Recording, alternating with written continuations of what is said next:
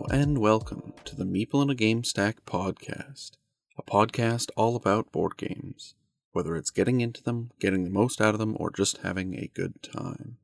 This is podcast number 41, and as always, I am your host, Mitch Brown. And on today's podcast, first off, we're going to be answering another community question. Then we're going to be talking a bit about what we've been playing recently, and got quite a few good ones to talk about there. And then we're going to be talking about our feature game, Ashes Reborn: Rise of the Phoenixborn. So first off, the community question. And this one is again from Jenna, and she asks, if a rule is unclear or if you can't find the answer to a question you have during the game, what do you do? And this is a great question, Jenna, and it's something to consider if you are the board game rules teacher. This is your responsibility. Functionally, and to be able to learn everything, you don't have to know everything 100% before you start playing, but you do have to know where to find things and in a decent manner. And if you're the one who's taught the game and knows the rules the best, a huge thing to consider in this is time or the pace of play and not interrupting the flow of it too much.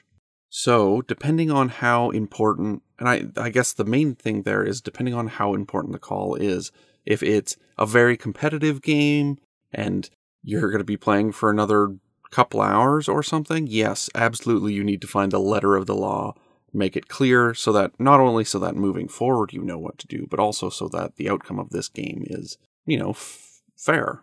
If it's a little 20-minute card game, sometimes I will just say with what I think is the best way to go, or what the table sort of finding consensus with all the players, and then just kind of move on and go with that. Then, of course, after the game, go look up that rule and make sure that you know for the future how these things go. I guess, and the hard part is finding between those two extremes where this instance is for you, and whether it's fine to, I'm just going to grab the manual, take maybe 20-30 seconds to find the right page, give it a little read, and then be like, okay, so it says blah, blah, blah. This person, blue player, goes first. So first off, I guess the manual and part of learning the game is knowing where to find everything, even if you don't know every single specific minutia of the rule set perfectly. You should know how to find that quickly. Sometimes games won't even have that in the manual. Maybe it's not clear, maybe it's something they slightly omitted, or it's such an edge case that they didn't put anything in. Once again, if you can't find it in the manual, you've already looked, it's still worth evaluating whether it's worth stopping the game to find this. If so, I actually find that Googling works quite well. I mean, that sounds a little, not to be dismissive or flippant, but actually online, if you've had a question about a game, that's likely that someone else has. So if you type in specifically your question, complete with question mark, generally you can find a thread or a forum, usually from Board Game Geek, where someone is asking that specific question. And this is actually a really great way. I don't think I've ever asked a specific question where I couldn't find at least some version of it, and where there was discussion and maybe a final, hey, it says that with this rule, do this. And then in the extreme circumstances, which is very, not very often, if I still can't find something, I've checked the manual, I've looked over, I've done maybe a little Googling and still couldn't find a satisfactory answer, I will then just kind of put it out to the table, ask everybody what we think is fair, and continue playing the game that way and make that the rule for the rest of the game. Then after, of course, try to find it so that you know for the future. You can tell people after the game, oh no, we actually did it totally wrong, this, and this. But if you're making the decision to kind of put it out to the table, you need to stick with that for the rest of the game, for, to make it fair. If you say, okay, let's just do that, and then you keep looking, and then you find the right answer and then change it after, that's kind of unfair to the player that it affected, because 90% of the time when these questions come up, it's when one player wants to do something and the other player doesn't want that to happen, so there's usually the tied interests into it. It's not usually just someone musing about the rule set, it's one party wants something, or wants to, use the rules or something in a way, and you're not sure if that's possible. So that's what I do. That's what's worked for me, and I think that's a solid plan of attack. Consider who you're playing with, how competitive and how much investment all the players have in the game, And, remember to try to keep it fun. It's not worth spending 5 minutes looking up a rule for a 20-minute game. And likewise, you don't want to have wasted 3 hours of a strategy because a rule came up and you just didn't look it up. So it's a balance thing, and though that's what works for me. So hope that answers your question, Jenna. And thanks so much for your question. To you listening, if you have any questions for the podcast, if you want to throw what would I do in a scenario, or just advice for when you're playing board games, shoot us a question, meepleinagamestack@gmail.com. And now moving on to what we've been playing recently. First off, going to touch on some games that we've already heard a little bit about. Played a little more of Railroad Ink. Challenge, Lush Green, designed by Hjalmar Hack and Lorenzo Silva, published by Horrible Guild. And after further exploring, I think my initial gut reaction was kind of right. I think the new rules and systems are great for increasing the interactiveness between players with the different challenges people are going for and trying to get there first. But with the extra, fiddliness, there's, 3 different kind of icons you can get and rules, the challenges, and then even the difference in the dice, which seem to be much more challenging and kind of give you more frustrating pieces. I found I didn't like this one nearly as much as the original, or just Railroad Ink., the, first one. Which, as much as there's not a whole lot of interaction between players, but that kind of wasn't the point of it. It was a very, not necessarily casual, but I found it to be a very relaxing sort of puzzle experience. And with the extra complication of this version, with the extra interactiveness, I don't think that really, it doesn't improve what Railroad Ink. Did best, at least for me. So I found Railroad Ink. Challenge to be just a little disappointing and not nearly... I didn't think it improved the design of Railroad Ink. I do still think it's a good game, so if you're interested and love Railroad Ink., maybe you've played Railroad Ink. To death, this could be perfect for you, or if you wanted it to be a little more competitive, this could absolutely be for you, but yeah, just found it more... It just didn't capitalize on what Railroad Ink. Did best. Another one that we have touched on before, got to explore a little bit more of Cloudspire. The tower defense-like, MOBA-like sort of game designed by Josh Carlson, Adam Carlson, and Josh Wielgus, published by Chip Theory Games. And this behemoth of a game, of course, has very deluxe parts, as per the bar set by other Chip Theory games. And upon reading the rules and kind of looking into it for the first time, I found it to be a little frustrating and just a huge learning curve to it. There's a lot to this game, and I found it to be a little intimidating. Upon diving into it a little further, I kind of found it was similar to Too Many Bones, where it sounds like it's a lot. It sounds like it's such a huge, complicated game, but once you kind of take a moment to kind of parse and compartmentalize, I guess, the rules and break it into little chunks, it's really not anything mind-boggling or terribly complicated. It's a pile of little rules. Yes, there's a lot of little things to remember, but once you kind of get the hang of it, it actually flows pretty well. It's certainly not a fast game. My play of it took, I think, 3 hours, maybe a bit more. There's a lot of moving parts, there's a lot of systems, but I actually found it to be... I just was pleasantly surprised with how enjoyable the play experience of it was. The different ways that you can upgrade your stronghold and kind of increase your troops or level up certain troops or other troops or get certain abilities. The choice you have of every wave choosing what units you're going to spawn and what heroes maybe, or if you're just going to upgrade your towers, or it gives a huge amount of experimentation and unique ways to play it, as well as the incredible asymmetricality of the different factions that you play in it. Each one plays radically different, and I think I'm going to really enjoy exploring them. This was really a big surprise for me. I, on first blush, was a little disappointed with how fiddly it was, but once you've kind of dove into the sea of little rules and keywords and stuff and get a little bit of familiarity with it, it's really not bad at all. And yeah, I just was tremendously, pleasantly surprised. So I'm going to keep exploring this and we'll see what else I discover with it. But yeah, just really enjoying it and pleasantly surprised that that is the case. Another great one from Chip Theory Games. And I'm continually surprised by, I guess, board games and my ability to kind of parse them and check them out. This was the first case where I had high hopes, was a little disappointed, and then actually it rallied for me on the kind of diving into it. So, wow, just really, really interesting. And one I'm sure you'll hear more about. So those are the ones that I have talked about briefly on the podcast before, but I also got the chance to play a couple new ones. And first off for those is Don't Get Got, designed by Zoe Lee and James Vonnen, published by Big Potato Games. So I glossed over Railroad Ink. and Cloudspire, but Don't Get Got, I guess I should tell you a bit more about it. Don't Get Got is a game of sort of tricking your friends, but calling it a board game is a little loose as there's no board or chips really. It's no dice, no meeples.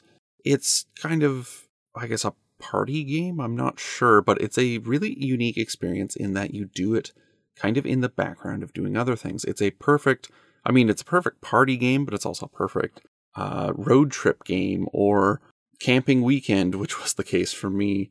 Anywhere where you're going to have a group of friends who's going to be together for a certain amount of time. But what you actually do in Don't Get Got is everyone is given a little wallet. In these, you'll have 6 slips of paper. On them will be a task, which I don't want to give away, but I'll use the example that's in the manual. Say the paper says, drum your fingers on a table and get another player to join in with you. And that's one of your assignments. You've got 6 of them. So if you can do that, you drum your fingers and hope that one of your friends joins along. Maybe you've timed it well and it's a super catchy song that you're all into, and someone joins you. You immediately turn to them and can go, "You got," or "I did it," or "nailed it," because that's what it says on the paper. You have achieved one of your missions. You open up your little wallet, you can take out the thing and show the person, who's of course going to be like, "No!" And you get to flip that over to its nailed side, having successfully kind of fooled your friend into doing a thing. However, maybe you weren't as subtle as you thought, and they look at you like, "Why are you drumming?" And if they turn to you and ask, "Is this for the game?" then you have failed it, and you actually have to take that same slip out and turn it to the failed side. You've failed one of your 6 objectives. And that's the game. The first 1 to 3 wins. And it's a really interesting little social thing where it kind of adds a little bit of a very slight suspense to the evening as people are trying to fool each other and not be fooled by each other. There's a little that gunfight sort of tension, but since it's meant to be played over an evening, inevitably people will kind of forget, and it's kind of a recurring, it's almost like you've created an in-joke for the evening with this little game, and it's a great thing to kind of stretch out over other things. It was a really good time, and I had a great experience with it. Of course, I didn't win. I got close, but alas, shamelessly fooled. And with larger groups, it does kind of make it a little more competitive because, of course, they can be fooling other people, and it's not quite... It tends to shorten the game, I think, with a bigger group of people because, of course, some people will just get ones that they know that they can do, or have a combination of ones that they find a little more easy for them, or etc. Or they just try really hard and move around the group to kind of fool different people. So I think with a smaller group, it could take a little longer. I do think this is one of the kind of party games where the goal or winning of the game should just be up to you. I found a lot of maybe like question games or dilemma games where it's like, would you do this or this? And they'll have a scoring system. And usually you can just ignore that and do the activity. I think this one, depending on how quick of a game, I would say maybe do more or less you have to achieve, or have a way to refresh your missions or something. But as it was, I pitched this at the start of the weekend, and it didn't make it past the first night. We played it a couple times with people getting the objectives fairly quickly. And maybe a suggestion here after our very quick first game, I would add the addendum of maybe if you're playing with couples who know each other incredibly well, maybe don't let them fool each other. Maybe go a no couples rule, because man, we had a really quick game with a friend's mom who actually just got her dad like immediately in a very, very quick game. So maybe that's a house rule to consider, but this game is really interesting. And it's kind of a small little thing. I would definitely recommend it. And I look forward to playing it more. And that is Don't Get Got. The next game that we had the chance to try was Startups, designed by Jun Sasaki and published by Oink Games. And Startups is a Oink game, so of course it's a tiny little box, almost like a particularly big pack of gum or Matchbox or something. And it is a wonderfully quick and light and fun and easy to teach game with just enough bitiness to make it nice and competitive. Basically, you're going to be playing with a hand of 3 cards. Each turn you pick up a card and put down a card. Where you pick up is either from the deck or you pick up from the market, which is kind of a little discard pile. With the market, though, if you ignore the market to draw from the deck, you have to pay into the market and put a coin, which ends up as your money for the end of the game, onto each card in the market to have ignored them. But if you're drawing a card and you grab from the market, you can grab ones that have coins on them and gain that coin. Yay. You then have to play a card, either throwing one out into the market or throwing one into your shares. And this is how you win the game, is by having the most shares of the 6 companies, which are all adorable animal names like Elephant Mars Travel and Giraffe Brewery. If you have the most Giraffe Brewery cards at the end of the game, the other players who have any of those cards of Giraffe Brewery have to pay you dividends for being the majority shareholder, and they have to pay the difference in ones that you have. And that's the game. You keep going until you run out of cards, and then at the end of the game, you just evaluate with the chance to put down the 3 cards in your hand as a surprise last 3 shares to maybe tip you over for a majority. And this game is very simple, very light, but it's also very interesting. The paying into the market and throwing away cards is kind of an interesting balance where you, of course, want to throw some away, but you also kind of are penalized for doing so in an interesting twist. The way you win through having the majority, that's nothing new, but you have to have the majority of a share that everyone has. The most popular ones, and therefore the hardest to get a majority in, are the ones that actually reward you the most, because if no one else has your Giraffe Beer shares, you have the majority, great, but no one is, not a majority shareholder who has to pay you, so it's actually not worth anything. So this naturally gravitates everyone into the middle to the most popular shares and the hardest ones to get, to kind of try to get the most, and it creates this wonderful competitiveness and kind of bitiness to the game. And games are super quick. This was literally an in-between activities. I was like, hey, do you want to try this one? Got some people, played 3 games in a row before before we were ready to actually go do an event. It was just such a quick, light, and great game. The ramp-up time from teach to playing to having fun is remarkably quick, and it's just a great little game that I very much look forward to playing more, but I would definitely recommend Startups. It's absolutely getting the Meeple in a Game Stack Shelf-Worthy Award. It's worth having. And it won't take up much space on your shelves. And now for our feature game, Ashes Reborn, Rise of the Phoenixborn, designed by Isaac Vega and published by Plaid Hat Games. So what Ashes Reborn, Rise of the Phoenixborn is, first off, I guess I should explain that mouthful of a title. This is the 2nd edition of Ashes Rise of the Phoenixborn. And Lord knows, I kind of wish they'd just changed up the title a little bit. If it's Ashes, Rise of the Phoenixborn, why is it not just Ashes, Reborn? But they made it Ashes Reborn, Rise of the Phoenixborn. Oy, which is super great to be typing and writing and saying a lot for this review. But name gripes aside, what it is a 2-player card game you play as dueling Phoenixborn. In the world of this game, the world has already ended, and now, as the world rebuilds itself, these Phoenixborn find that they are drawn to each other and gifted with powerful magics, and of course are coming together to try to steal the power of each other. How you'll actually play this game is through a deck of cards. You'll start with your card for your Phoenixborn with their unique abilities and a couple cards that are specific to them. From there, you can then play with their summons, which are kind of unique cards that actually don't go in your deck, and then your regular deck of cards. And through the course of the game, you'll play allies, monsters, quick spells, or slow spells to basically fight the other Phoenixborn. You use all of these are to the end of being the last one standing, and thus the stronger and more powerful Phoenixborn. But I think the big twist here for this game, I mean, there's a few good twists that really elevate it for me, but I think the main one here is that instead of maybe like a card system or just a magic points system, at the start of your turn you actually will have a handful of dice that you'll have chosen before the game, and you'll roll those, and depending on what faces you get is what fuel you have for spells, basically. And this does a couple things. First off, it declutters any sort of magic fueling cards or mana cards or land cards from your deck, making it so that it's a lot more focused and can be a bit smaller, I find, than other card duelers.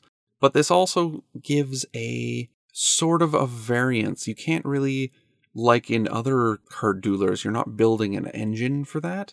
It's just kind of a thing that'll have some variance, but also there's ways to influence it so that you're not completely hooped if you just have a bad roll. And with this sort of controlled chance, I find it kind of levels the playing field a little bit, as well as introduces some nice variation between turns. Another great thing about this game is the deck exhaustion mechanic. Because your deck is so lean, there's no sort of fuel cards in there. It makes it so that when the game, at least, does it so that if you run out of cards in your deck, you just start to take damage. And this is a great way of sort of limiting the playtime, as well as making certain playstyles sort of focus on this longer game type thing. But a huge thing and a huge feather in this game's cap is just how varied the different characters are. If you buy the base set, you get 6 different Phoenixborn, and of course they have different sets. It's a living card game where you buy packs and they have certain cards, but each pack will have a new Phoenixborn, and all of these play incredibly different. They all kind of have a focus, and all of those so far, for me, I haven't gone through all of them because, it's a big catalog. This game, since it's the second edition, there's a lot of content out there. But the ones I have gone through have been remarkably different. The asymmetricality and different play styles of them is certainly not just lip service. They play totally different, and the whole point of their deck and everything they build to is totally different. This game does have deck building, where you can, at the start of the game, you choose a Phoenixborn, and then you can actually choose what cards you get from your collection into your main deck, which already can make it incredibly different when you square off. But even then, the basis of your deck and kind of the special abilities of your Phoenixborn are giving you a jumping off point from which to build your deck, but all of them are so different that it really makes it super rewarding to play and try different things and try new combos and new matchups against each other. As much as they're different, they are quite well balanced against each other. So yeah, just this huge amount of variety in playstyle I found to be really rewarding, and so far I've mostly played with a different person every time, trying a new thing and new levers, new abilities, and new comparisons to make. Yeah, there's just endless options for how you want to play this game. Even then, they do have included rules for, it's usually a dueler 2v2, and I think that's where, or 1v1, where it really shines. But you can play it as a 4-player free-for-all, which I think is really interesting. Or you can even do a card draft where you have certain cards and you kind of sort of build your deck on the fly with everyone else sort of drafting and competing for cards. As well as the Magic User Dueler game, especially a card game, is certainly not something that is entirely new. And in these games, a nice nod here is that, I haven't played the first edition, but the second edition, the legalese or the card rules on each of the cards is very well done. In all the games that Caitlin and I had played, there was only a few times where we got caught up on the legalese of the actual playing, which is usually not the way with these kind of these competitive sort of card games. But it does a decent job of still being meaty and giving you stuff to play with. You're trying to make these decks and build this into a combo, but it gives you a fair bit to work with. And it's super interesting as I discover the new characters and kind of from the base set and some expansions, open them up and see what new cards are in there. Yeah, you're excited to find out how the Phoenixborn plays and how they're different, but it can't help but cross your mind as you're checking out these new cards how, this card might work great for this person who uses that type of magic, or this could help this person. And like this deck building combos can't help but swirl through your mind as you explore this game. As well, another thing that it kind of twists on this genre is most of the time in these games, it's one person does 10 things and then the other person has their turn, and you take turns basically sitting there for 5 minutes while the other player goes through their move. I mean, not always 5 minutes, but Ashes actually varies it up. You get one action and a little bonus action each turn, or each turn of the combat. So yeah, you'll have an overarching strategy and be like, okay, I'm going to do this and then this and then this. But between those, your opponent will have chances to do things as well. So it makes the actual playing experience a lot more dynamic. You're not going to do your thing and do your 5 things and hope that it works out. You're going to do one thing, hope it works, 2 thing, hope it works, and keep going like this. And this just really changes up how this game plays. You really will be paying attention the whole time, as your opponent's turns are not very long. And because they have such an impact on what you're doing in the play state, you can't help but be a lot more engaged throughout the experience of this game.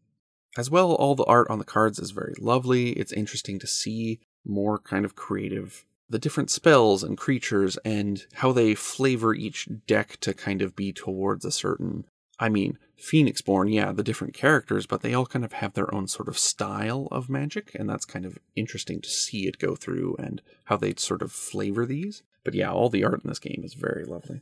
As well as, all this variety of play, really, through our plays, I really got the sense that this could be a game that if you have a group that loves card battlers like this could be your game for like 2 years. The amount of depth here is incredible. And as much as we're trying to really go through this and cover it for review and explore its nooks and crannies, there is an ocean of possibilities here. It would be super interesting to do if you haven't played this game before, if you have a group of friends who maybe they love Magic or, any of the other sort of dueling Magic card games, it would be really interesting to sort of set a pace and be like, okay, if we're going to hang out every week and play this game, everyone get the base set for the first, bit, and then slowly introduce these packs and expansions into it. And I would be super interested to see how a meta evolves over time, how different strategies and just everyone getting the same pack or something every week to kind of keep it fresh and interesting could lead to really incredible play here. There is a huge amount of room for being really clever with your deck building, with your play style, with your different combinations that you want to do here. And I think there's a huge depth for competition here. It's something that you could certainly explore for a long time. As well as through the various games I got of this, I didn't really have any bad games, which, I keep saying this usually for card battlers or whatever, but really here I didn't have any dramatically bad times playing it. Sometimes you can just get bad matchups in these sort of card dueling ones. And while I would say a con of this game is that, all of the Phoenixborn play so different, and with different player skill levels and different kind of deck building combos, maybe they're trying something out and it just doesn't work. Occasionally you will get a swingy game, but I found this is way less the case than many other of these types of games that I've played before. Really, you're not going to have any terribly sour grapes with this. And I think it does a decent job of being sort of a balanced experience most of the time. With the exception, it can get a little swingy, but even when you do, it's still kind of fun. And it's not quite as crushing or defeating as in other games like this. Another con that I would give it is that it's not quick. And that's fine. It's just know that it is probably going to be an hour and a half type game as opposed to the half hour to 40-minute type game. And maybe this is purely my experience with this, but I just kind of, through reading it, got the impression that it was much shorter than it ever turned out to be. This is not unless you're going to play for a long time, it's not a game where you're going to get 4 games in an evening. It's not quick, but it's also very rewarding for it. And the times, in our plays that did take a long time, it certainly didn't feel like it through the actual playing. So that's Ashes Reborn. As you're probably picked up, I'm enormously positive on this one. This absolutely gets the Meeple in a Game Stack Shelf-Worthy Award. I think it's my favorite of these kind of dueling card games. It changes, I guess, the meta or the usual up in a really satisfying ways. It offers almost near endless variety in its play styles and how you choose to play. And just at its core, it's incredibly mechanically solid and fun to play. So yeah, this one is a really great game and one that we would highly recommend. And it's really great to see Plaid Hat Games really kind of tuning into how beloved this game was and making a second edition of it. And with this second edition, they're doing kind of interesting model for it in that basically as long as it sells, they're going to keep supporting it. So if this has sounded interesting to you at all, I would say try it out. I think it's something that is absolutely worth supporting, and I'd love to see it kind of keep going for a while.